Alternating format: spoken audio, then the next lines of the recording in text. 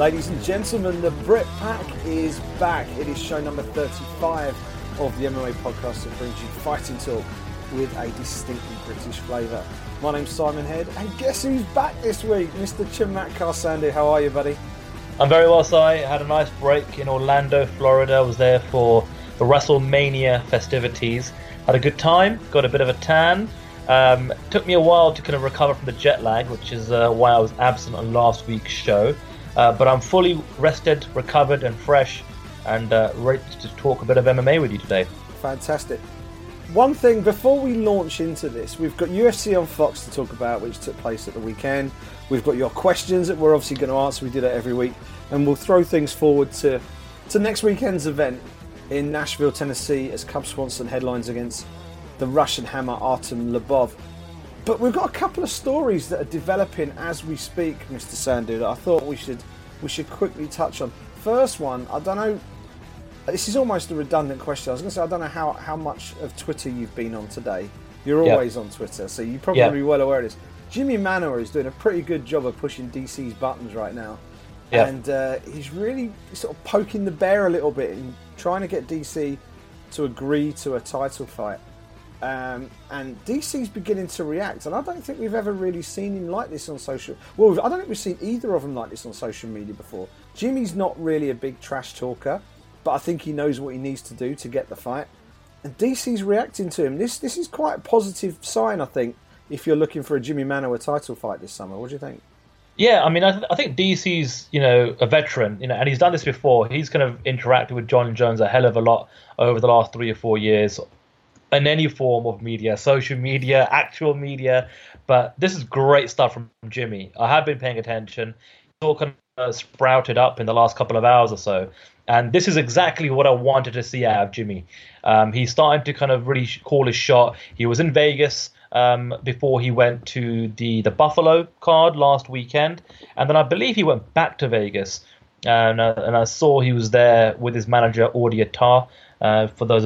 For those of you who don't know, Audi Attar is also the manager of one Conor McGregor. So he's a powerhouse when it comes to management, especially in our MMA circles. And so who knows, maybe they've struck a title fight, which they're waiting to announce. Maybe it was just a new fight contract for Jimmy. Maybe it was all about the David Haye fight. Who knows? But I think Jimmy's eyes are firmly set on trying to get that title shot. And obviously, you've got Gustafsson fighting in Stockholm next month. And if he wins that fight, he's going to have a case to make for himself as well to get another crack at DC. And I think Jimmy, what he needs to do, and what he's done today, is just make sure that he's firmly set himself in position to try and get that next title shot. If they make DC defend his title once more before Jon Jones comes back, that's the question. Will he wait for Jon Jones, or will he take one more fight before Jon Jones comes back? And like.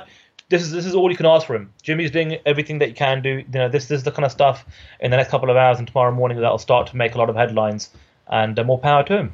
Yeah, I think this could play quite nicely into Jimmy Manuwa's hands. I think he needs to be getting the fight booked before Alexander Gustafsson fights Glover Teixeira, because the last thing he needs is for his own teammate to then be thrown into the mix. I think any fight with Jon Jones or DC that involves Alexander Gustafsson is an instant hit before you even start, because they've got the backstory, they've had those epic encounters already. But you do get the impression that DC thinks that Jimmy's going to be relatively light work. That's certainly the line he's putting out there at the moment, and I think that plays into Jimmy's hands. I think if Cormier wants to get a fight in before Jones comes back, then why not fight this guy that he thinks he can beat easily? So, if in his mind, if he thinks it's an easy win, why not take a fight during International Fight Week? Get on that big UFC 213 card, more of which in a minute. Maybe get on that fight card, maybe with another big name, more drawing power, one of the biggest fight weekends of the year. Get those pay-per-view points, get those dollars in the bank, and fight this guy who... It appears, at least, he thinks he can beat quite easily. Seems like a no-brainer. If you're Jimmy Manuwa, that's exactly what you want him to think, and that's exactly what you want him to do. The last thing you want him to do is to think, do you know what, I'll wait for Jon Jones. Or do you know what, I'd rather fight Gustafsson again. I don't think DC would want to fight Gustafsson before fighting John Jones. In his mind, I think that's a more dangerous fight for him, because he said no one has pushed him harder than Alexander Gustafsson has. So I think Jimmy's in a good spot because he's being slightly underrated, I would say, but he's also in position, and the conversation has started. DC went to him at the end of that fight and started drawing in his direction. That, I thought, was telling. That tells me that he wants that fight.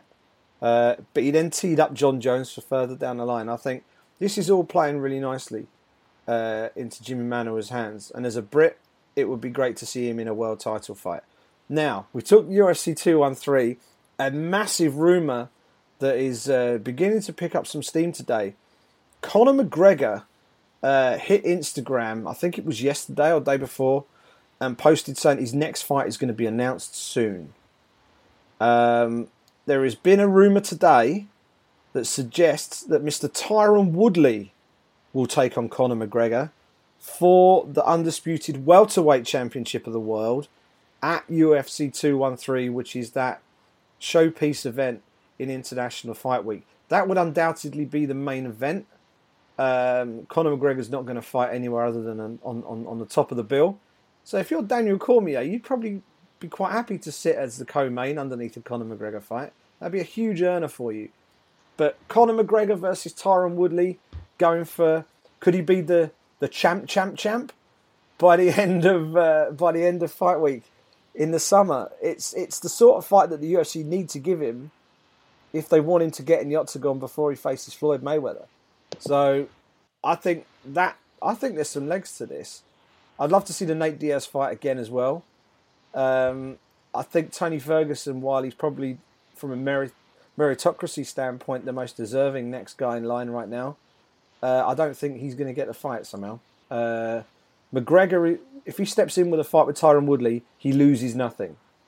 You know what I mean? He's not going to lose his belts, or his belt rather. He's looking to add rather than defend, which he's been his policy all the way through.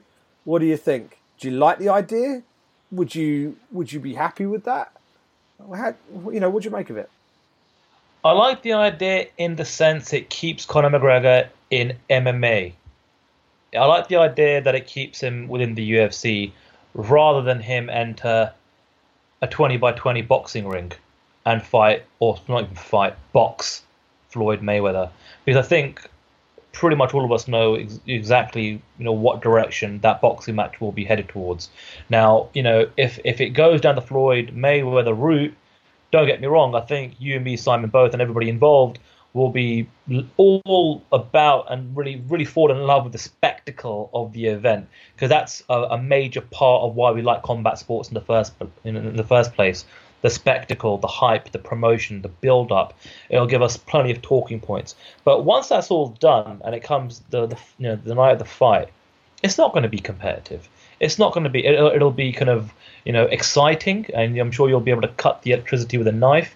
But once that bell kind of rings, we know what's going to happen. It'll be Mayweather just picking McGregor apart, getting it done within the distance most likely.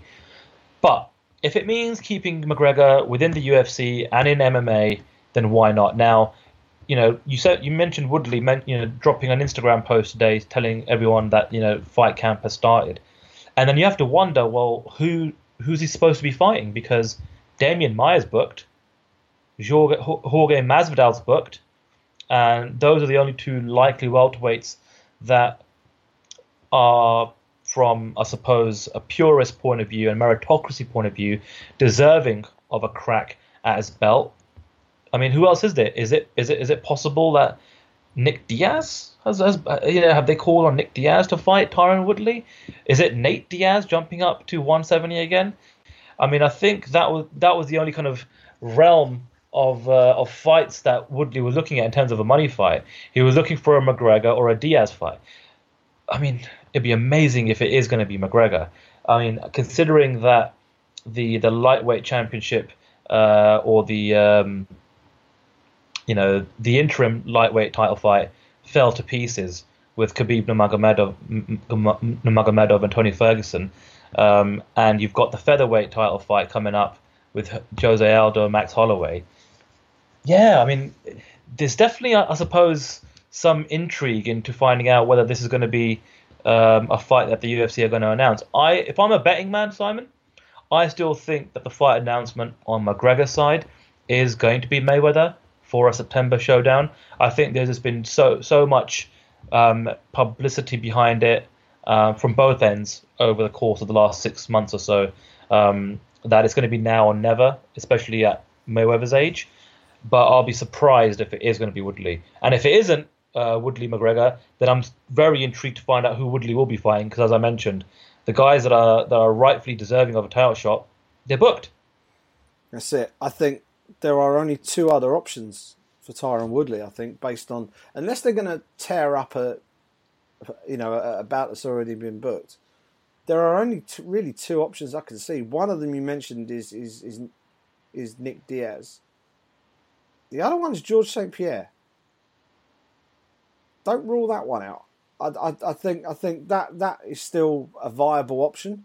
I just think it might be. The reason why I think the McGregor thing might have legs is because Conor McGregor has been telling everyone who's prepared to listen or follow him on social media that he's fighting Floyd Mayweather. He's not made any secret of this. I'm going to fight Floyd Mayweather. We're going to do this. We're going to do this. We're going to do that. We're going to do that. And now he says, my next fight will be announced soon. But Conor, you've been talking to us for 8 months telling us you're fighting Floyd Mayweather. Why get coy now? Why not say, I'll give you the date for the Mayweather. The Mayweather fight will be, and we'll have a date for that soon. Why has he not said that? That slight change in approach suggests to me that maybe this Tyron Woodley thing could be a goer. It could be putting 2 and 2 together and getting 5. But I don't know. I think it's possible. I think it's possible, and it might also be a bargaining chip. It might be. There's been a lot of talk about how much money the UFC might want in order for this McGregor Mayweather fight to happen. And don't forget, they're talking September. So, McGregor will be in fight shape if he fights in early July, and will just be able to, in theory, just plough through working extensively boxing from that point on to get to September. He'll be in fight shape. He'll have been training for a fight anyway, leading in. Maybe it's one of those where it's like, okay, you want to get the big slice of the pie here, Conor. We need our slice of the pie. If we're not going to get it in these negotiations with Floyd because you need this much money, then give a little bit for us. Fight during International Fight Week. Take the big fight for us. We'll give you top of the bill. We'll give you whoever you want. Top of the bill, UFC 213. Fight then, and then we won't stand in your way. We'll take a smaller slice of the pie for the Mayweather fight in order that fight gets done. Because even a smaller slice of the pie, for a pie that big, is still going to be an enormous amount of money. So maybe it's that. Maybe there's a little bit of give and take there. It means that he's back in the octagon, and I think that's really valuable for the UFC, especially now. They've not had many real blockbuster shows so far this year. We've had some good events, but nothing that's real blockbuster level. So maybe there's a little bit of to and fro going on, a bit of back and forth there. I think it's really interesting. And we're in that sort of time frame now where we're going to start learning of matchups that are being made for that sort of week. It's not going to be a triple header that week. It's going to be a double header that week. There's no Thursday event. There's going to be the tough finale on the Friday, and then UFC 213 on the Saturday. So, and it sounds like Robbie Lawler, Cowboy Cerrone has been targeted for that event, which would be an absolute banger of a fight to put on that 213 card. But yeah, I think there might be some legs in it, Sandy. I really do. Yeah, I mean, potentially it'll be interesting to see how things develop. As we always say, Simon, nothing is impossible in this sport. So let's see how that kind of news story develops in the next couple of days. Absolutely. Well, that's the rumour and speculation and crackpot theorising out the window. Let's talk about something that we can discuss with some sense of certainty. UFC on Fox took place this past weekend in Kansas City, Missouri. And it delivered a night to remember for the UFC flyweight division and a night to remember for Demetrius Mighty Mouse Johnson. He equals Anderson Silva's UFC record by defending his flyweight title for a 10th time with a submission win over Brazilian Jiu-Jitsu black belt Wilson Hayes. As performances go, it was virtually flawless. I couldn't pick many holes in it at all. And he said afterwards, "I'm the best fighter to ever set foot in this octagon." And I think he's right. And you know, some people have said no, he's not as good as GSP, or he's not as good as Anderson Silva. I don't know. I think he might be. I think he might be the best fighter we've ever seen in the UFC. His body of work, he's done it over an extended period of time. I know we've probably got some questions about this later on, so we won't go into massive depth on stuff like the depth of the division, but I don't know if we've seen a more accomplished, well-rounded, technically skilled fighter ever in the UFC than Demetrius Johnson. What do you make of it? Yeah, I mean, it's debatable, isn't it? First of all, I do agree with you, Simon. Right, but just to play devil's advocate, if people want to throw John Jones' name in there, Anderson Silva's name, George St. Pierre's name as the greatest of all time, I'm happy and willing to listen to those arguments, and that's what makes this sport so fun, especially when you add Demetrius Johnson's name into the equation. You've got 3 or 4 guys now that you can have a reasonable and sensible debate regarding who is the best of all time or the greatest of all time. But putting that to the side for the time being, I'm just really, really happy to see Demetrius almost puff out his chest a little bit. That was a fantastic post-fight interview he had with Brian Stann.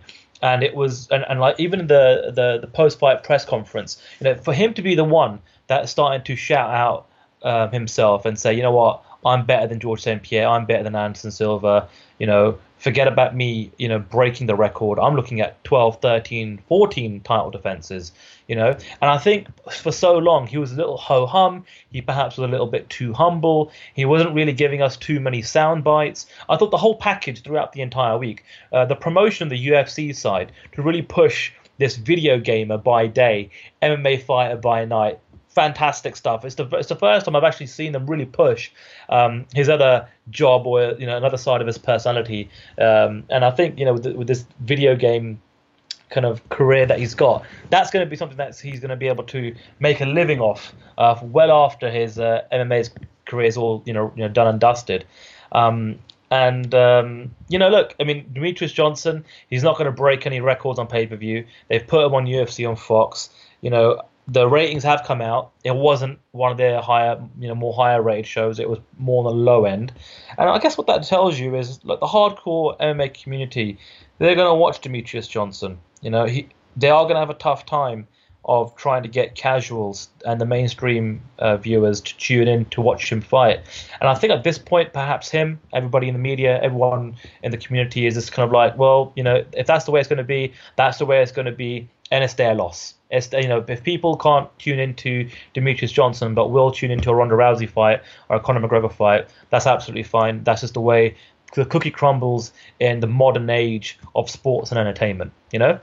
I'm just fortunate and thankful that we're living in a time that the sport is still so young. We're looking at about 25 years old this sport is, and already we've got 3 or 4 fighters that we can really have a proper conversation about and start to kind of stack their record against each other and say, right, who is the best? Well, right now, given that John Jones isn't active, given that John Jones didn't have the best performances last time out, and given the fact that he hasn't held that light heavyweight championship in quite some time either, due to his own wrongdoing, you have to say, without a shadow of a doubt, Demetrius Johnson is the pound-for-pound best fighter in the world. Absolutely no doubt about it. Yeah, and he doubled down on those comments in the post-fight press conference. He came out with some absolute dynamite stuff in the post-fight press conference, talking about,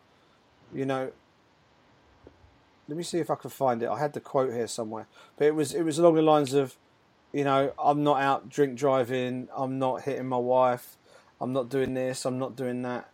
I get up, I fight for a living, and I'm the best in the world at what I do. And there is nobody in his weight class who can touch him, and if anybody wants to move down and take him on, then he's more than happy. Cody Garbrandt wants to fight him. If he can make 125, Demetrius Johnson said he's happy to fight him. So I've got no problem with that. I think all this talk about, he has to move up, he doesn't have to move up to cement his legacy, because you just don't. How many times has George St. Pierre fought outside of the welterweight division? He hasn't. He's been welterweight all the way through. No one has questioned him. Anderson Silva dabbled with light heavyweight, but never fought a world championship caliber fighter at light heavyweight. So that hasn't done much. That hasn't done anything significant for his legacy. So no one's really questioning that. No one's questioning John Jones because he hasn't moved up to heavyweight. Do you know what I mean? So why have these same question marks over Demetrius Johnson? It makes absolutely no sense whatsoever. And I agree with you. Yeah, he is the best fighter in the world right now. And I think because the sport is constantly evolving, it stands to reason that in general, the champions who are in place today are better fighters than the champions who were in place 10 years ago. Just because the sport has evolved over those 10 years. Now, if those athletes who were champions then were in their prime now, would they be champions now? That's where the debate gets a little bit tricky. But if you're looking at what they did then compared to what the guys are doing now, there's a huge... Go back and look at some of those old fights. And it is night and day sometimes. Some of the techniques that these top guys are throwing. And Demetrius does it better, faster, quicker, slicker. The way he finished Wilson Hayes was just absolutely off the charts. It was brilliant. But he wasn't the only talking point to come out of this event. It's so nice as well, Sando. I know last week you weren't able to be on the show, but it was like we spent almost as much time talking about cock-ups than we were talking about great performances. You know what I mean? There was controversy and all sorts going on. It was nuts. This week we had a great event, some amazing fights, and some really, really good performances. The co-main event, Rose Namajunas beating Michelle Waterson, hugely impressive, and I can't see a situation where Rose isn't going to be next for that strawweight title. She surely is next in line now to take on the winner of Joanna Jędrzejczyk and Jessica Andrade. Almost flawless herself. Michelle Waterson's a dangerous fighter, former world champion, albeit at a lower weight class. Was really looking to attack the legs with her kicks, but didn't really land too much offense other than that. Rose really put in a dominant display and then got that second round rear naked choke. But that wasn't until she absolutely flattened Waterson with that huge head kick. Amazing performance from Thug Rose. And I think she's still growing in the sport. She's not hit her peak yet. That was as good as we've seen, I think. Yeah, and I kind of go back to what I was saying about Demetrius Johnson earlier on. The UFC did a great job of promoting him. I thought the UFC, by a country mile, their best job promotion last week was for Rose and for Michelle. Their Road to the Octagon stories were really well told. For those that didn't know, it gave a few more layers, kind of got you emotionally invested in both these girls, which is what you want, and all the boys and girls in the UFC, especially guys and girls that are fighting in the main card or main and co-main that perhaps need a little bit of building up. They're in that contendership kind of status, waiting to get the next crack at the title. Those are the fighters that you need to start putting a lot of hustle and muscle behind so their stories are told. So I thought the UFC again did a fantastic job of promoting both fighters. Rose, like you said, Simon, she looks better and better. Every time she fights, it's almost like you're seeing an evolution. Every time she fights, it's almost as if she's added about 3 or 4 new sets of skills in her locker. And then she'll go out and put that on display. Her striking was fantastic. You mentioned the head kick, absolutely highlight reel stuff there. You want to see that kind of stuff in slow motion. And then she took Michelle's back and tapped her out with that rear naked choke. And yeah, I think what you do with Rose now is you fly her to Dallas so she can be cage side for Jessica Andrade versus Joanna Jędrzejczyk, and 100% she should be next in line for the next strawweight title fight. Yeah, you talk about the promotional muscle, and they really did do a good job with that fight. Completely agree with that. Someone they're going to need to do a similar job with now is Robert Whittaker. I'm done underestimating this guy now. When he moved up from welterweight, I thought it was a bad move. I thought he'd be undersized in the middleweight division. Turned out to be the best move of his career. And against Ronaldo Jacare Souza, who, by the way, could not have timed that contract signing any better. Boy, oh boy, did he dodge a bullet. Because if he hadn't have signed that contract, you could bet he probably wouldn't be getting the same terms right now. You know what I mean? One fight can change so much. And Robert Whittaker just showed the world that A, he has the power and the smarts to beat the very best guys in that middleweight division. But the thing that really struck me was the composure of the man. Even when he got taken down by Jacare, and they referenced it in the commentary, and he mentioned it during fight week, that when Jacare takes people down, they panic. And that only hastens their demise, you know? If you're on the mat with Jacare Souza on your back, you need to have a completely clear head, because you need to know what you need to do to survive that situation. Robert Whittaker had that problem very early on in the fight and dealt with it and got out of it, and then came flying back. And to finish Jacare the way he did, big head kick, lots of punches. He'd hurt Jacare once or twice before that point, so it wasn't like a flash knockout or anything. He systematically broke him down. Huge performance from the man who wants to call himself the Reaper, but everybody thanks. I think it's Chad Dundas and Ben Folks on the Co-Main Event podcast have christened him Bobby Knuckles, and Bobby Knuckles has just become a star, and it's great for our friends down under. We've got our buddies from Submission Radio, Emma Challens as well, friend of ours. They must be absolutely buzzing. They've got someone who really has a shot of becoming a world champion in the UFC. Amazing performance, Sandy. Absolutely. You mentioned Australia, and technically he's born in New Zealand, but his citizenship and nationality is Australian.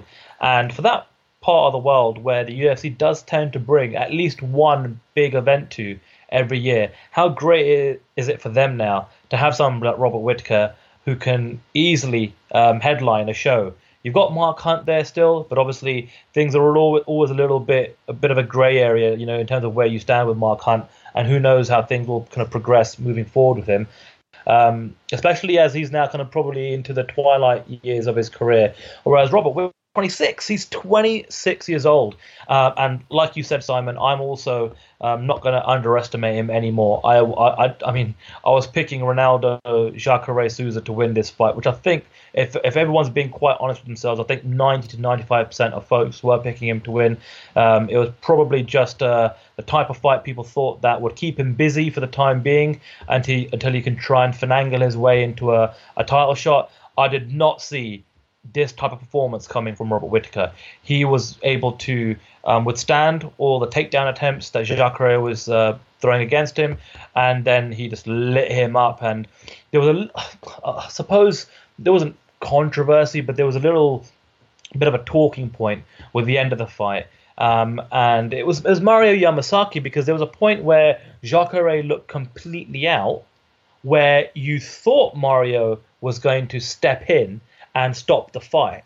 And I think everybody would have been happy for him to have stopped the fight there and then. But he kind of stepped back again, let the fight continue.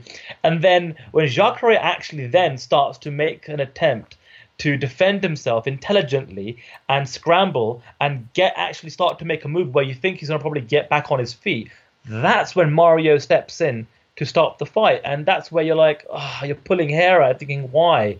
But I think, in reflection, looking back at the instant replay, and that's the thing, sometimes you see things play in real time, you're giving an opinion on Twitter, but then when you see things in a second and third slow motion replay, Jacare was a goner. He was done.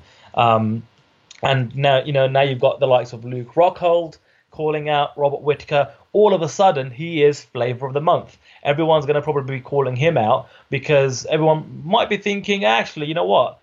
They might still be underestimating him. They might still think of Robert Whittaker as an easy fight at middleweight to keep themselves busy until this whole Bisping GSP situation resolves itself. But fantastic performance by Bobby Knuckles, and whether he likes it or not, that's what I think the MMA bubble is going to call him moving forwards. That was definitely a coming of age, a star-making performance, and we've got yet another middleweight contender on our hands. And a great post-fight speech as well. You know, he's a very unassuming guy. He's not a trash talker. And he said it in kind of a modest, sort of half-jokey way. But he looked down the camera and went, "Oi, Bisping, you owe me a fight." And he's dead right. They were supposed to fight at 193, I think it was. And, you know, the fight never happened. So I thought that's a nice little narrative to throw into the pot as well. The fact that these two should have fought already.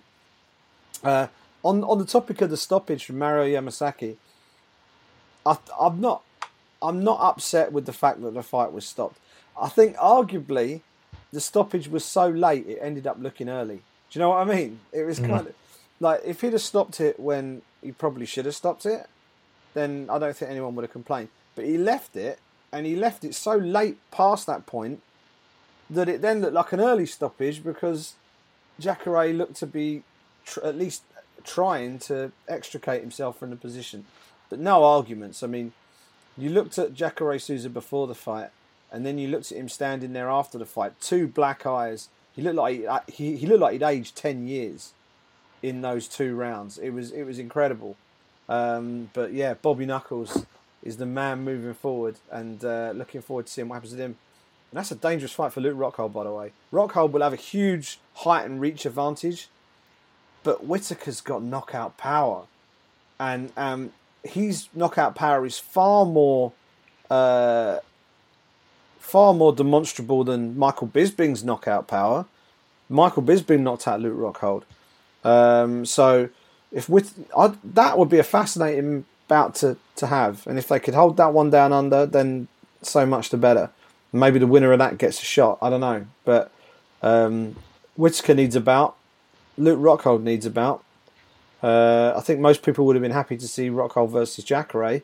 Doesn't make much sense now, does it? So maybe Bobby Knuckles versus Luke Rockhold is the bout to make moving forward.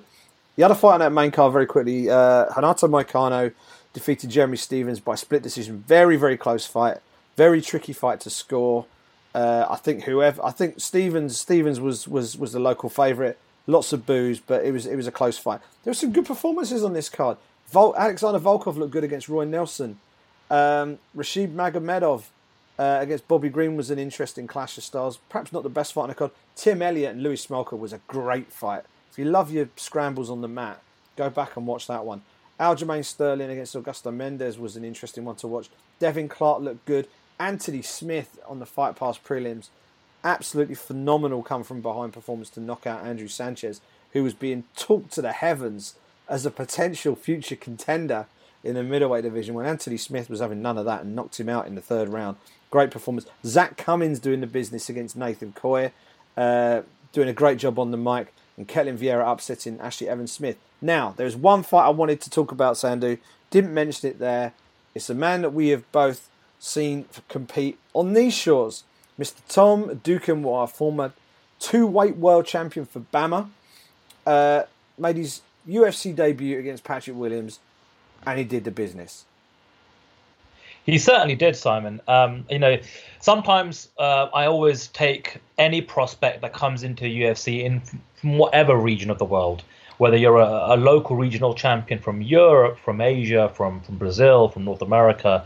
The minute you step into the UFC, it's a whole other level. It's like you're playing in a championship, and then all of a sudden you're playing in the Premier League and you're playing in the Champions League. It's a world apart. Not just from an opponent standpoint, but it's everything else involved. The media responsibilities, the spotlight, the arena, the number of people that you're fighting in front of.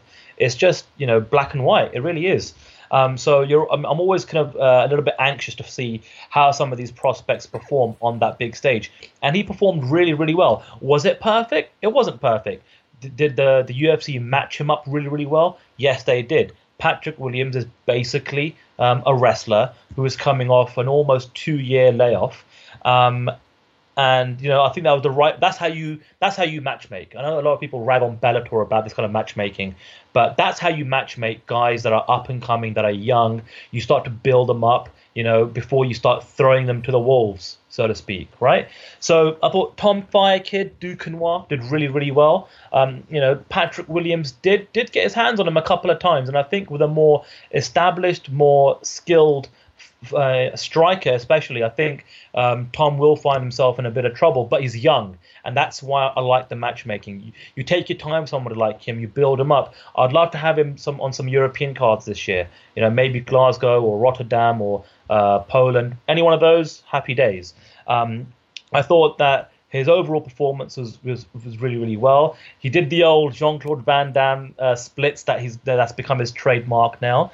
And it's just unfortunate that MMA is still illegal in France, because you've got guys like Tom Duquesnoy and Francis Ngannou, just to name two, that could literally be superstars within their own home country. But again, it's just yet another European fighter that's come up through the ranks of the regional circuit here. In Tom's case, it's through BAMMA, and he's done the business for the very first time as UFC debut. Tip of the hat to him. Yeah, you can throw Cole Amasu into the mix as well. He's the Cage Warriors welterweight champion. I wouldn't be surprised if he joins the UFC before the summer. He's overdue. Well overdue. Yeah, he's legit, and he's got a hell of a record to back it up as well. So I wouldn't be surprised. So we could see 3 absolutely sort of charging prospects from France in the UFC very soon. But Tom Duquesnoy, he's a talent. As you say, he's young. He did get hit a little bit in that fight, and I think anybody who's higher up on the food chain at bantamweight, and that bantamweight division is stacked, they'll take a look at him and go, well, I can hit him. And if I can hit him, I can beat him. Because there are some powerhouses as you move up that division. That said, because it is such a deep division, you can slow play him. He's only young. Mm-hmm. Yep. We've got other good bantamweights on the way up. You've got Brett Johns fighting out of Wales as an example. He's undefeated. A former Cage Warriors bantamweight champion during the time that Tom Duquesnoy was the BAMMA bantamweight champion. So there's an interesting potential matchup you could make there. The two champions from the two most respected UK and Irish-based promotions going head-to-head under the UFC banner. That would be a cracking matchup for a European-based card in Glasgow or Rotterdam or wherever. But I do think I wouldn't necessarily pitch him any higher than that at this stage, just as I wouldn't with Brett Johns. Brett Johns isn't getting the same amount of hype that Tom Duquesnoy was getting, but Brett Johns is a legit prospect as well, and I think both of those guys, if they're match made properly, we could see a couple of European prospects really rising up the ladder, and I think that would be a good thing for the growth of the sport in this part of the world. I think it would be great for France in Duquesnoy's in Duquesnoy's case as well. But he looked really good. I mean, he's 15-1-1, and his one defeat came in his 5th fight to Makwan Amirkhani, of all people. Where are we? 2.5 minutes submission. But other than that, it's been plain sailing. There was a no contest with Ashley Grimshaw. There was a very, very close split decision with Brendan Loughnane, who a lot of people thought won that fight. He's a guy who deserves a shot in UFC as well, by the way. Yeah. Isn't it great that we've got these fighters now who they're coming through? We can almost see the next wave of talent ready to make the step up. It's really encouraging. We've got people like Saul Rogers, who obviously he needs to bounce back from his recent defeat at ACB, but he's definitely ready for a move to the UFC. Brendan Loughnane's ready for a move to the UFC. And Tom Duquesnoy's been ready for a little while. I understand he's turned them down a couple of times, much like Jimmy Manuwa did, before he eventually signed. Now he feels he's ready. He's in the UFC, and let's see the lad go. Did just want to talk about him because he looks like a serious prospect, and he's not British, and we are the Britpack, but he made his name fighting here in the UK, so we will definitely be following him with interest. That was UFC on Fox from Kansas City, Missouri. Apparently didn't do that well in terms of the TV ratings. Apparently it was one of the lowest, if not the lowest rated ever. And you touched upon it earlier. If you aren't tuning in to watch a man of the ability of Demetrious Johnson fight, then more fool you, right? He is the top of the food chain. He is the most evolved version of the species when it comes to mixed martial arts. Hopefully the fact that he's becoming a bit more vocal will only help him going forward. So, good show that. I enjoyed that. And we've got a good one coming up this weekend, which we'll talk about in a bit. But we mixed things up last week by doing a Q&A halfway through, and it seemed to fit quite nicely. So let's do that again this week, and we'll do a bit of a Q&A. Yeah, and once again, just to remind everybody, it's at the Britpack MMA.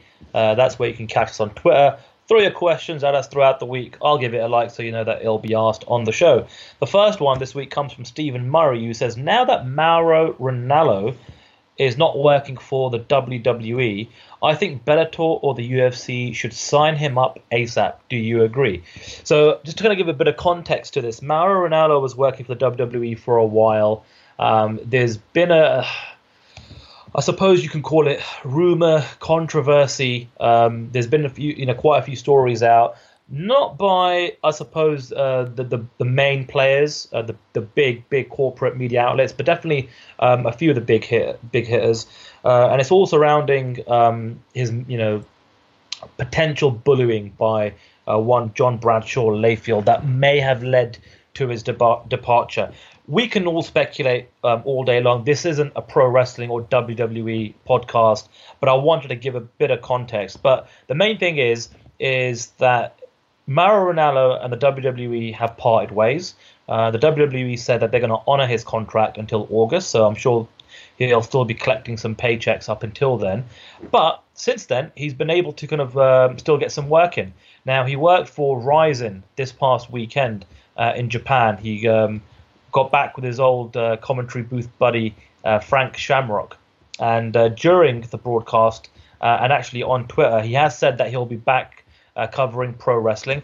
And he'll also be doing some boxing for Showtime. And he did say that he's looking forward to being here in London for that big Joshua Klitschko fight. So, look, I think Mauro's going to be fine. He's still one of the most high-in-demand commentators in any combat sport or pro wrestling, period. So I don't think there's any lack of offers coming his way. Now, would I love to see him in the UFC? Absolutely. It's always been a dream of mine to see him in the UFC. What do I think is more likely? I think it's not out of this world that we may perhaps someday in the future, maybe this year, maybe next year, perhaps see him in the Bellator commentary booth. I know that Scott Coker and the folks over at Rizin have a pretty solid relationship in terms of sharing talent when it comes to fighters. It's probably not going to be out of this world if they start to share some commentators. Sorry.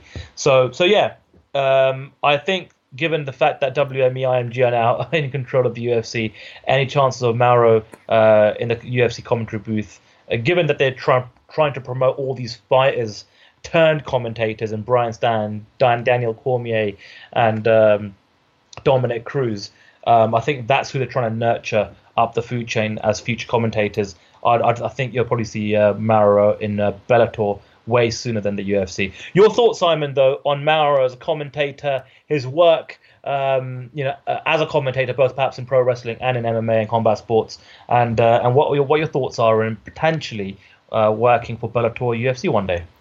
I think he's the best in the business at what he does. I really do. And he can easily move between pro wrestling, boxing, mixed martial arts, and he instantly lends credibility to what you're watching on the screen. And he has a style that is very, very unique. He's got a very sort of high energy commentary style, and it's not for everyone. Some people like to have a little bit of a less is more approach. Certainly in the UK, they prefer things to be a bit quieter. But in mixed martial arts, Mauro Ranallo for me is the best in the business, and I know we're never going to see this. I would love them to reunite Mauro and Baz Rutten in the commentary box. that is the commentary dream team right there. And they have different commentary teams. John Gooden and Dan Hardy do a phenomenal job. John Anik is clearly the number one play-by-play man right now, and they're mixing and matching him with different analyst talent. And I think he works brilliantly with Brian Stan. I think as a pair, they're the best two. I think as a three, Dominic Cruz and Rogan with him, I think works quite well. But they're still working on the 3-man dynamic. But 3 words: hire the man, Mauro Ranallo. Someone has got to find that man a home. And as you say, he's not going to have a problem finding paychecks, but he should be calling the biggest fights in the world. And I would love to see him in the UFC. I agree with you. I think he's more likely to go work for Scott Coker. He's worked for Scott Coker before. He called fights for Strikeforce. So there's previous there. Get him back in the booth. And I think it would be perfect. Interestingly, he talked about the pro wrestling thing. I don't know where he's going to land there. Whether Impact Wrestling have got enough money to get him. That would instantly lift their product. Imagine someone of his status working with a brand like Impact Wrestling that have been struggling a little bit in recent months. He could go to Japan, where he's obviously a name in Japan from his days commentating in Pride. So I think he's brilliant. I love the way he's an advocate for mental health issues and things like that. He's very well known that he's got bipolar. He even calls himself the bipolar rock and roller, which it's not him making light of it. It's him putting it out there in a way that people won't be completely switched off by it. And it's a shame if these stories, and I think Dave Meltzer's probably the most credible person to have really led with this.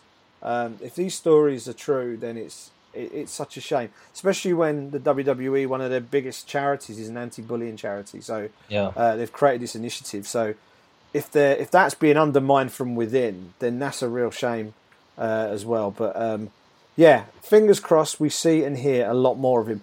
He's a great fit for Rising though, because it's just like Pride all over again.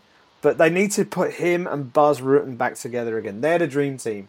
We need to have a bit of that. That would be great. But all the time in the world for him. I think he's a star.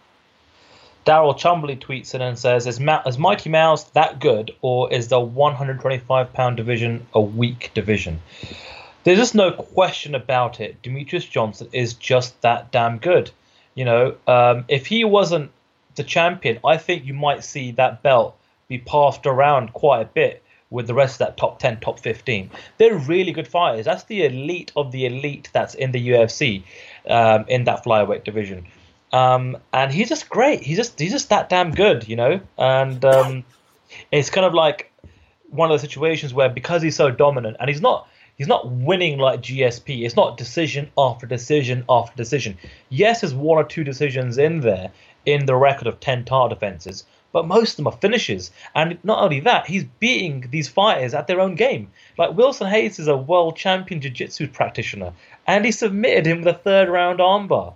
He beat him at his own game. And prior to that, he was lighting him up. The ratio of strikes landed between Hayes and Demetrius Johnson, I think Demetrius Johnson got over 100, and Wilson Hayes got, I think, 12 or 13. So that's the disparity between the number of shots landed between the two fighters. So very simply, Mighty Mouse is just that damn good. Yeah, I think it's such an easy thing for people to say, well, he's got no competition. If he wasn't in the division, people would go, wow, what a great division. The title keeps changing hands. It's so deep.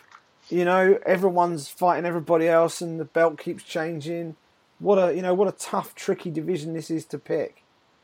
That's not happening because there's this one guy at the top who's just better than everybody else. And GSP did it at welterweight, and people started to get bored a little bit with him. I know everybody is excited that he's coming back, and rightly so.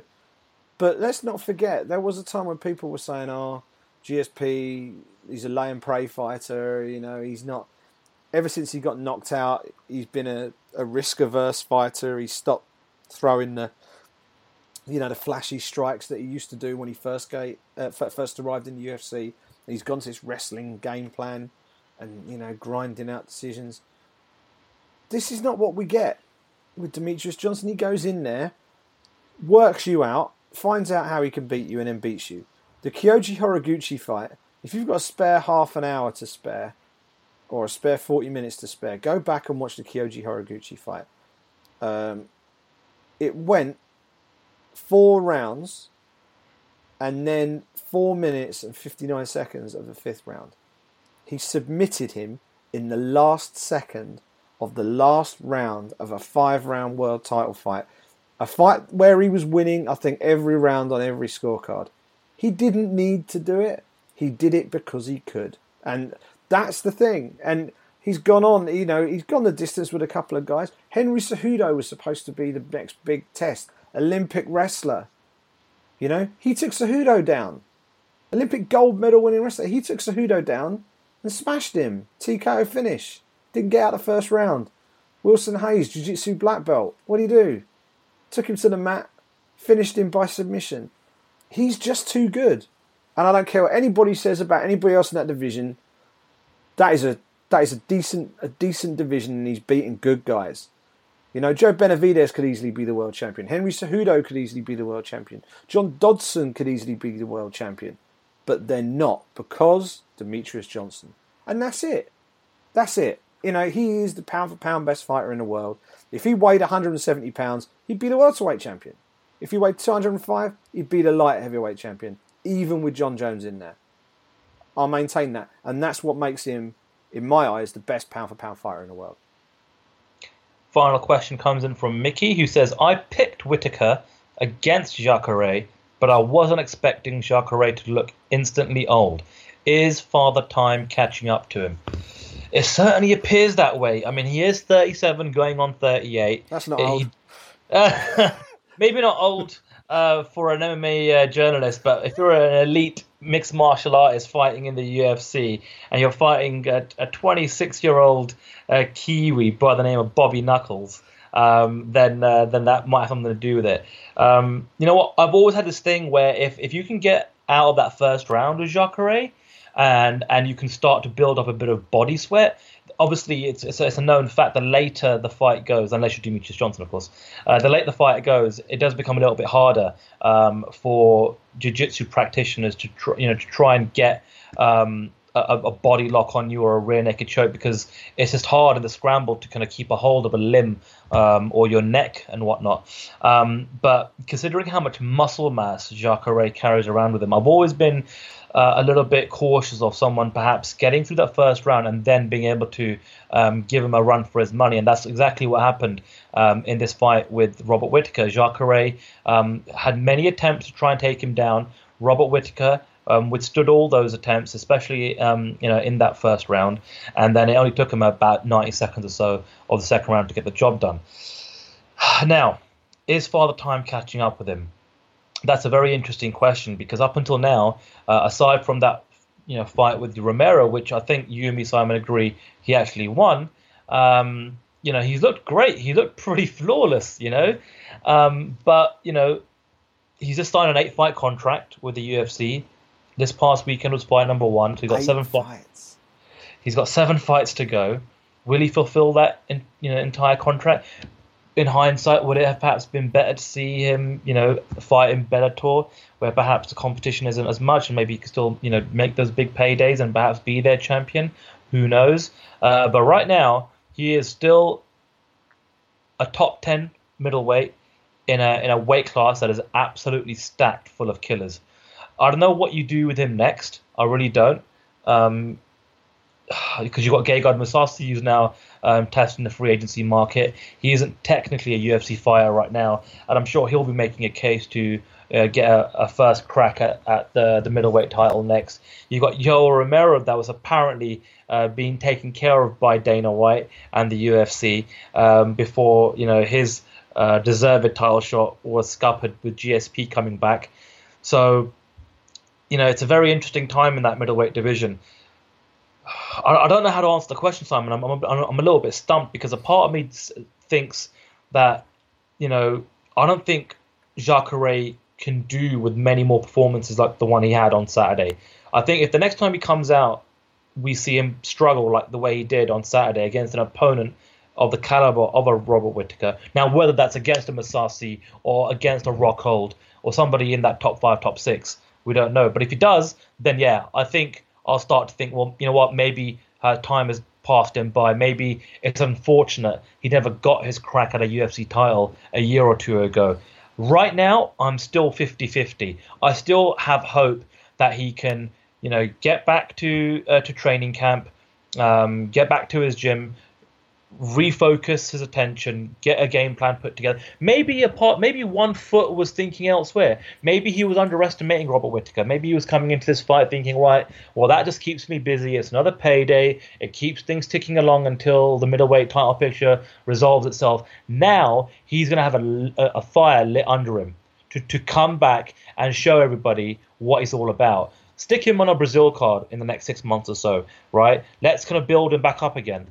So yeah, I'm not ready to call father time on him just yet, especially because a fighter that tends to use jiu-jitsu more than any other skill set, they tend to be able to fight for longer as well. And we've seen what Damian Maia's been able to do in the latter part of his career. He reinvented himself, came to a new weight class, and he's now poised to get a crack at the next title as long as he wins his next fight.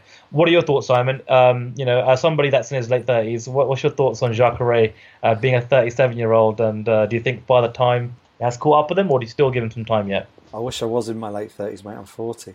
I was trying to give you a bit of credit. Oh, no, sadly not. Over the hill, mate, over the hill. Here's the thing, right? And it's very easy in the immediate aftermath of something to overestimate or completely underestimate somebody because it's very fresh. And fight sports are very polarizing. You win or you lose, and especially when you get stoppages, you're either top of the world, bottom of the heap. You know what I mean? Highest to highs, lowest to lows, I think our buddy John Morgan likes to say. And it's dead right. That was his first stoppage defeat for 9 years. 9 years. And that came courtesy of a Gegard Mousasi upkick in Dream, which was in just his 12th fight. This fight we just had was his 30th. And he's not been stopped in that span. So from fight 13 to fight 29 inclusive, hasn't been stopped. He's only lost by decision. Luke Rockhold, and then very controversially, Yoel Romero. So he's not really been in any serious trouble. He certainly hasn't been stopped or anything like that. Whittaker stopped him. That for me is more of a reflection on Whittaker rather than a reflection on Jacare. It might be the sign of a decline. We won't know until the next fight. And that next fight is going to be crucial. And you said you weren't sure quite how to pitch him, maybe put him in Brazil. I think the key to this is Gegard Mousasi because I don't think Gegard Mousasi is that interested in fighting Chris Weidman again. If he doesn't fight Chris Weidman, Jacare Weidman makes a hell of a lot of sense. They're both coming off losses. In Weidman's case, 3 in a row. And it's a fight that both guys, they're both world championship caliber middleweights. One of them needs to move up. So it kind of makes sense that those two fight, whether it be in Brazil, whether it be on an East Coast event later in the year, because they're going back to Madison Square Garden, right? They've got to be going back again. So maybe they could do that later in the year. Jacare's certainly going to need a bit of time off. Weidman, I don't know what his movements are likely to be. He's currently appealing that Gegard Mousasi fight at the moment. But that would make a lot of sense to me. But beyond that, it's hard to know quite what to do with Jacare. Just looking at the rankings, you've really not got any obvious ones. Because why would Rockhold fight him when he's ranked above and Jacare's coming off a loss? Why would Mousasi fight him when he's on the up? Jacare's coming off a loss. The next man up is Anderson Silva. They're not going to fight. Derek Brunson's the next guy. Derek Brunson maybe. I don't know. I mean, unless you do the Yoel Romero rematch just to keep Romero busy. I don't know, but there's not a huge upside for Romero to win that fight either. So, it's for me the fight that makes the most sense from a divisional standpoint is Weidman. But it's an absolute killer of a fight for whoever loses. You know, it really is, especially Weidman. That could be 4 on the spin. Granted, the last one was controversial, but the record will read 4 in a row. So, but yeah, that to me would be the obvious one.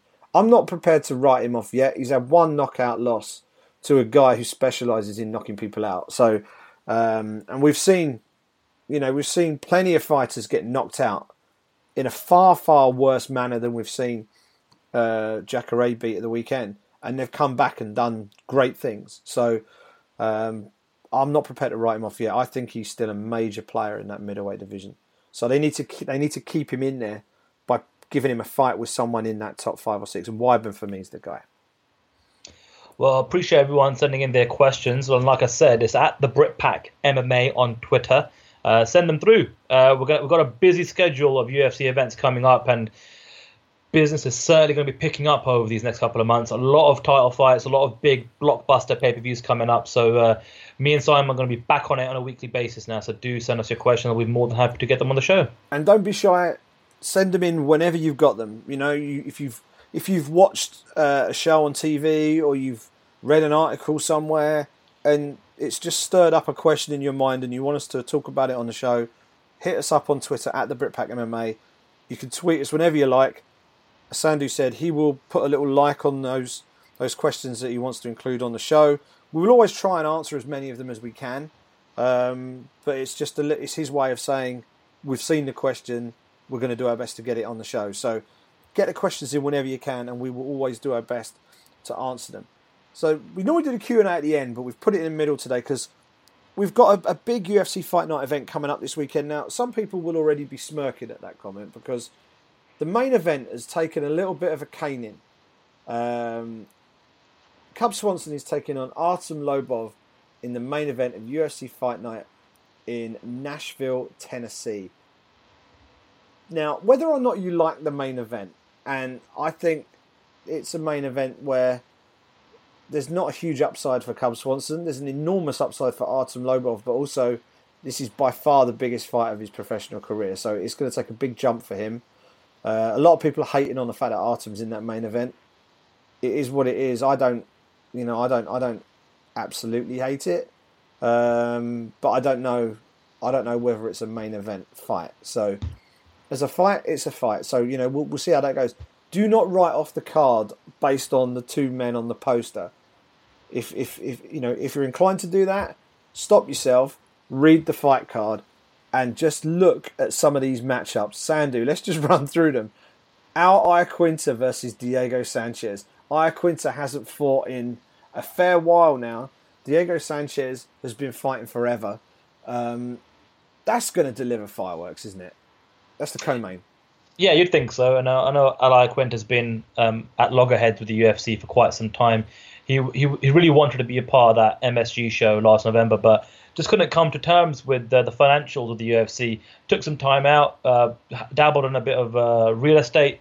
Maybe he's still doing that. But eventually, he sorted things out. And he's one of the best lightweights in the world, Simon. I'm glad the UFC have patched things up with him. And I'm really looking forward to seeing what kind of performance we're going to get out of him. Because it has been a while since he last fought. He last fought in April of 2015.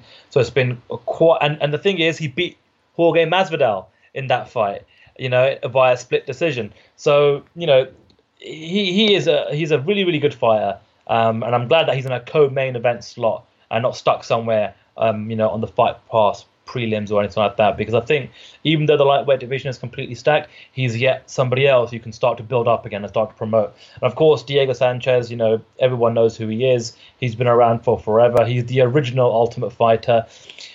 Been alternating wins and losses for quite some time now. I want to know from his perspective, what his reason is to fight. Is it just to pick up some more paychecks? I don't know if this was the right fight for him to take. I'd like to just see him. I know Vitor Belfort said a while ago that he'd like to see a Legends League. Let's not have a Legends League. Why don't we just use the veterans that are available, still under contract, and still are very much active? I'd love to see a Diego Sanchez versus a Nick Diaz. Get that rematch going on again or something along that line. But I think this is going to be pretty easy work, if I'm honest, for Ally Quinter. I think this will be a nice comeback fight for him. Yeah, I think the only question over Iaquinta is how much of an effect that big layoff is going to have on him. You would think, all things being equal, Iaquinta should win this, but we know Diego Sanchez is as tough as old boots. He will keep fighting until he's got no breath left in his body, or the ref stops it, one or the other. But Iaquinta can bang, so that'll be an interesting fight. OSP is back in action, takes on Marcos Rogerio de Lima. But take a listen to these three fights and pick out your favourite from these, because these are all great, Sandu. John Dodson versus Eddie Wineland at bantamweight. Joe Lauzon versus Scotland's Stevie Ray at lightweight. And at welterweight, Jake Ellenberger versus Mike Perry. Where on earth do you start with those three? Well, I think with the Mike Perry-Jake Ellenberger fight, I think that's got a Mike Perry knockout written all over it. This is a guy who loves to headhunt, taking on a fighter that has got a very questionable chin in Jake Ellenberger. Now, Ellenberger, he was coming off a bunch of losses, finally got one back against Matt Brown, and then Masvidal just tore him to pieces in the first round last December. Overall, he is right now, as we currently speak, he is 2-6 in his last day. This is somebody that was once heralded as someone that could potentially fight for the welterweight championship. I've got a sneaky feeling if Mike Perry makes light work of Jake Ellenberger, this might be the last time you see him fight in the UFC. But in terms of a guaranteed finish, I think that's probably as close to a guaranteed finish as you're probably going to likely to get in terms of prediction from me from that main card, because Ellenberger doesn't really go to decision, and he loses a lot by knockout or submission. And Mike Perry, a lot of his finishes, I think the majority of them have all come by knockout, and they've all come pretty early. So, and the fact is that he's only gone to decision once, and that's when he lost. So unless Ellenberger is very tricky and crafty, sticks to a game plan, like Jouban did against Mike Perry, I think we're going to see a Mike Perry knockout here. Yeah, that Jake Ellenberger fight with Masvidal was a little bit controversial. If you remember, he got his foot caught in the cage. Yeah. And the fight was I think the fight was heading that way anyway.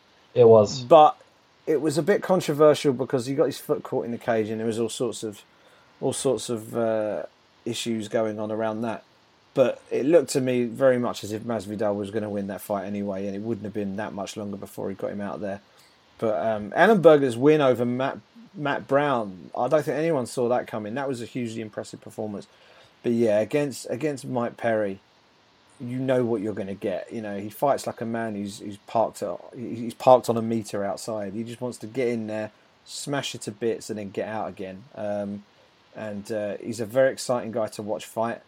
And he's going to be hurt from that loss to Alan Jouban. So he's going to want to show that you can't just stick and move your way to a win against him, which is what Jouban effectively did. So expect a very, very aggressive platinum Mike Perry in that fight. Let's talk about Joe Lauzon versus Stevie Ray. Lauzon is as seasoned as they come. You talk about a Legends League and all this sort of stuff, and he would definitely fit into that category. He's been around forever, so it seems. But Stevie Ray, this is probably the biggest name opponent of his career, I would say. He's in there with UFC, I wouldn't say, well, almost UFC royalty, almost. A guy who, anyone who's been watching the UFC for any frequency over the last 15 years will know who Joe Lauzon is and know that he always brings the fight. Stevie Ray got himself a split decision win over Ross Pearson in Belfast. That was a super close fight. And it really could have gone either way, that bout. A very, very tough fight to score. Stevie Ray got the nod. I think it was his kicks that won him the fight. But yeah, I think against Joe Lauzon, he's up against a very different opponent. Someone who will be more than happy to take him to the mat and scramble with him. And Stevie Ray has shown in the past that he's happy to do that as well. So I'm really looking forward to seeing Stevie tested in this. I think Joe will give him a completely different look to most of the other opponents that he's had so far. Yes, Stevie, does compete in jiu-jitsu tournaments here and there. But I would still, if I'm him, I'm trying to keep this fight on its feet and perhaps not grapple and get into any ground exchange with Joe Lozon, because I just think he's a far more accomplished jiu-jitsu practitioner. Whereas I think Stevie Ray's kind of key to victory here will be to stay on the outside and just try and pick Joe Lozon apart. And Lozon's been in the game a while, even though he's only 32. He's got a crap load of fights under his belt. It feels like he's been there forever. This is going to be his 40th professional fight, which is absolutely nuts. But I think for Stevie, being the European, this is a good name in Joe Lozon to have on a main card on Fox Sports. So what more do you want? It's a good profile for him, and if he wins, I'm sure he'll be clamoring to get on that Glasgow card in July. Absolutely, that's the main card. So we've got a 6-fight main card. We've also got 4 more fights on the TV prelims as well. Just so you know, the TV prelims, everything is kind of the standard broadcast time for us boys and girls in the UK. So the Fight Pass prelims will probably start 11:30, 11:45, because it's only a 3-fight Fight Pass card this week on UFC Fight Pass, obviously. The TV prelims will kick off at 1. The main card will kick off at 3. But we've got that legendary Fox Sports pacing to look forward to. So make sure you've got a book to read or something between fights. So, we've got some good stuff. The prelim card, we've got some good fights. Talis latest Sam Alvey. The sleeper for fight of the night is Dustin Ortiz versus Brandon Moreno at flyweight.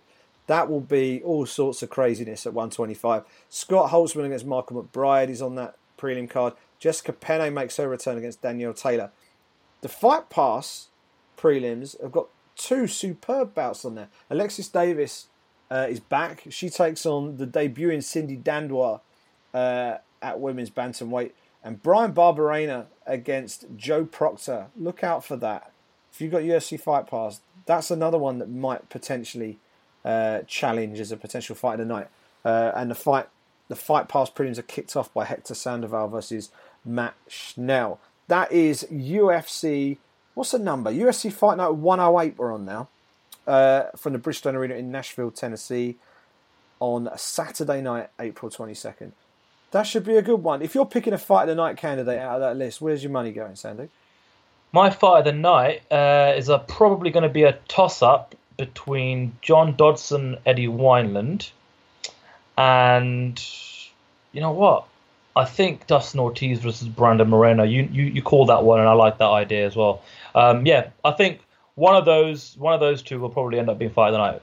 Yeah, I do like that Dustin Ortiz Brandon Moreno fight a lot. I think that's going to be a whole lot of fun. That's a fun fight card. I know not everyone is overly enamoured with the Cub Swanson Artem Lobov fight. Let's quickly touch on that before we wrap things up, Sandu. Sure. What does this fight do for Cub Swanson if he wins? A paycheck. Wow. Well, I mean, look at Cub Swanson. He's ranked 4. He's fighting Artem Lobov, who's unranked. So you're not going to beat Artem Lobov and get the next title shot. I don't know what's happening with Cub Swanson right now. I don't know why he accepted this fight. I don't know if it was because Lobov goaded him on social media or what have you. Maybe from Cub Swanson's point of view, he's looking for an easier fight now. Maybe he's underestimating Lobov, given the fact that he just came out of a bloody war with Du Ho Choi. What a fight that was, by the way. Last December. So maybe he wants to take it a little bit easy for a while before he kind of steps back into the upper echelon of that featherweight division. But I'm just calling it like I see it, Simon. There is no upside, really. I mean, it's a main event. That's great. It's a headline on a Fox Sports card. That's fantastic. If he wins and uses the mic time to build up another big high-profile fight for him, which is in the upper echelon of that division, fantastic. That's what you should be doing. What he's done, though, after losing, 2 high-profile fights against Frankie Edgar, Max Holloway, he's now started to build another run together. He's got a nice little streak going here. His run consists of Hakran Diaz, Tatsuya Kawajiri, and Du Ho Choi. So you add Artem Lobov to the mix, that's 4 wins in a row. Then you could perhaps try and vie for somebody in the top 5. I don't know who would make sense. You got Jeremy Stevens coming off a loss. I don't know, Frankie Edgar, I think, is booked, isn't he? He's got a fight coming up, I believe. He has indeed. Yeah, he's taking. Oh, who's Frankie? He's taking on Yair Rodriguez. Maybe you could have say, hey, I'll fight the winner of Rodriguez versus Edgar, to see if he can still hang with the big boys and try and put himself into position to fight the winner of Aldo Holloway. But outside of being a main event and probably another nice little payday for him, I don't see what else this really does for him. Hopefully, from his perspective, it's just a showcase fight. For Lobov, massive upside, massive. You're fighting the number 4 ranked fighter in the world. It's a main event slot, and for someone that's many considered to be a journeyman, I'm just calling it like I see it, Simon. This is an absolutely brilliant opportunity, and it doesn't hurt the fact that he's entrenched in that McGregor camp. And who knows if Conor's going to be there. He was there cage side for him in Belfast last year. Who knows if he'll make the trip. I know John Kavanagh will probably be in his corner. So yeah, looking forward to seeing, if the McGregor element plays any factor into that fight week, just given the fact that Lobov is his training partner. Yeah, I couldn't say it better myself. I mean, the whole thing with... I know that there are people who will hate on the main event, and I understand why. You've got the number 4 guy against an unranked guy when you have a division absolutely packed to the gills with potential contenders who are in ranked positions. But that's not Artem Lobov's fault. You know what I mean?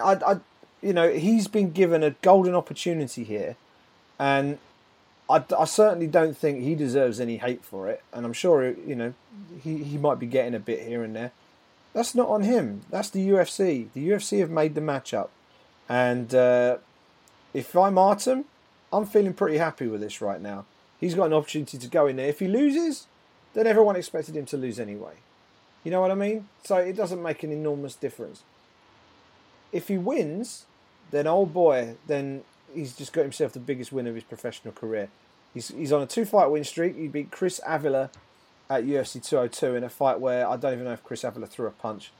And he beat Teruto Ishihara and actually looked very good, in all fairness. He did very good against Teruto Ishihara and put in definitely the best performance of his UFC career. Against Cub Swanson, it's going to be levels above anybody he's ever faced. Swanson will be an unbackable favourite going into the fight.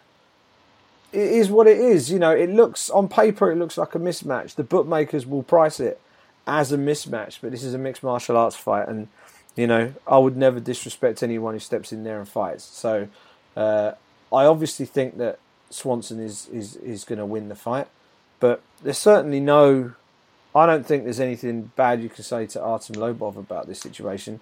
Let him get in there and go for it, and you never know. It might happen, it might not. But if anyone's got any issue with the main event, that issue's with the matchmakers of the UFC. But like I said at the start, don't judge the card just on the 2 guys on the poster. Look down the fight card. Look at some of the matchups you've got there. Look at some of the people who are actually going to be involved in that fight card. Mike Perry has never been in a bad fight that I've seen. I've been back and watched some of his old stuff as well. Found on YouTube and things. He's a psychopath. He's brilliant to watch. Joe Lozon wins bonuses almost every time he gets in the octagon because he's such an entertaining fighter. Diego Sanchez is a crazy man. Al Iaquinta is a potential contender in the lightweight division. John Dodson is the fastest man in the UFC.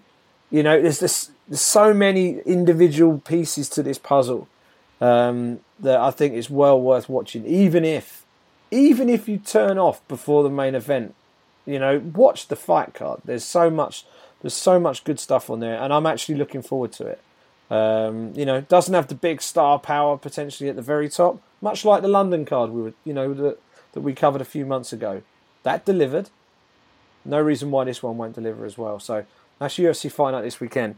And that brings to an end episode number 35 of the BritPack. It's good to have you back, buddy. It was good to be back. Final note I wanted to kind of quickly throw out there. It has been a couple of weeks since I've been on. If you've been watching the UFC on BT Sport the last couple of weekends, you would have noticed that Bellator have been promoting their London card Got to give them a shout out. That is fantastic advertising placement right there.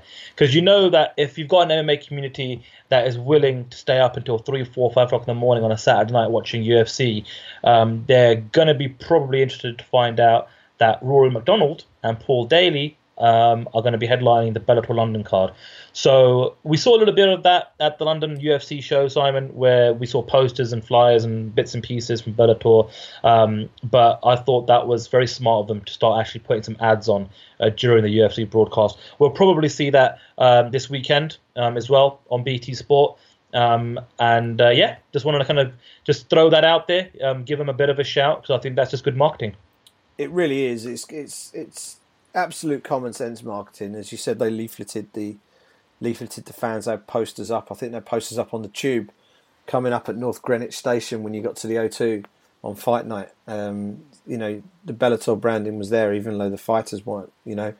I think it's good for us in the UK that we've got other shows putting good events on, whether it be Bellator, whether it be Cage Warriors, whether it be BAMMA. Cage Warriors are coming back to London in a couple of months. I think they've got a show in Wales in a week or two's time. You've got BAMMA have got another show coming up in Birmingham in a month or so's time. It feels to me like sort of the bigger players in the MMA space are beginning to really ramp things up now, and it's for us in the UK, we're getting more good quality shows now than probably we've ever had. It's good. And we've got these prospects coming up through the ranks. It's really, really encouraging to see. But that wraps things up. Episode number 35. You can tweet us at the Britpack MMA, at Sandu MMA, at Simon Head. Check out the website, thebritpackmma.com. You will find everything you need on there. If you subscribe on iTunes and you're enjoying this show, if you've been with us for any number of shows and you're still listening and enjoy what you're getting from us each week, jump on iTunes, leave us a little review and a rating, because that just helps push the show out to more people. It helps make our show a bit more discoverable on the iTunes store. So if you can do that, that would be awesome. We're also on Stitcher if you want to subscribe from that instead. We're on SoundCloud, we're on Acast, and we're also back on YouTube again. I've got us back up to date on there as well. So everything's going full steam ahead now with the Britpack. Episode number 36 will be next week. We'll look back on the Nashville event, and we will keep going every week, and we'll fly through the year. We'll hit that half-century mark before you know it. But thank you so much for listening, and we'll speak to you next week.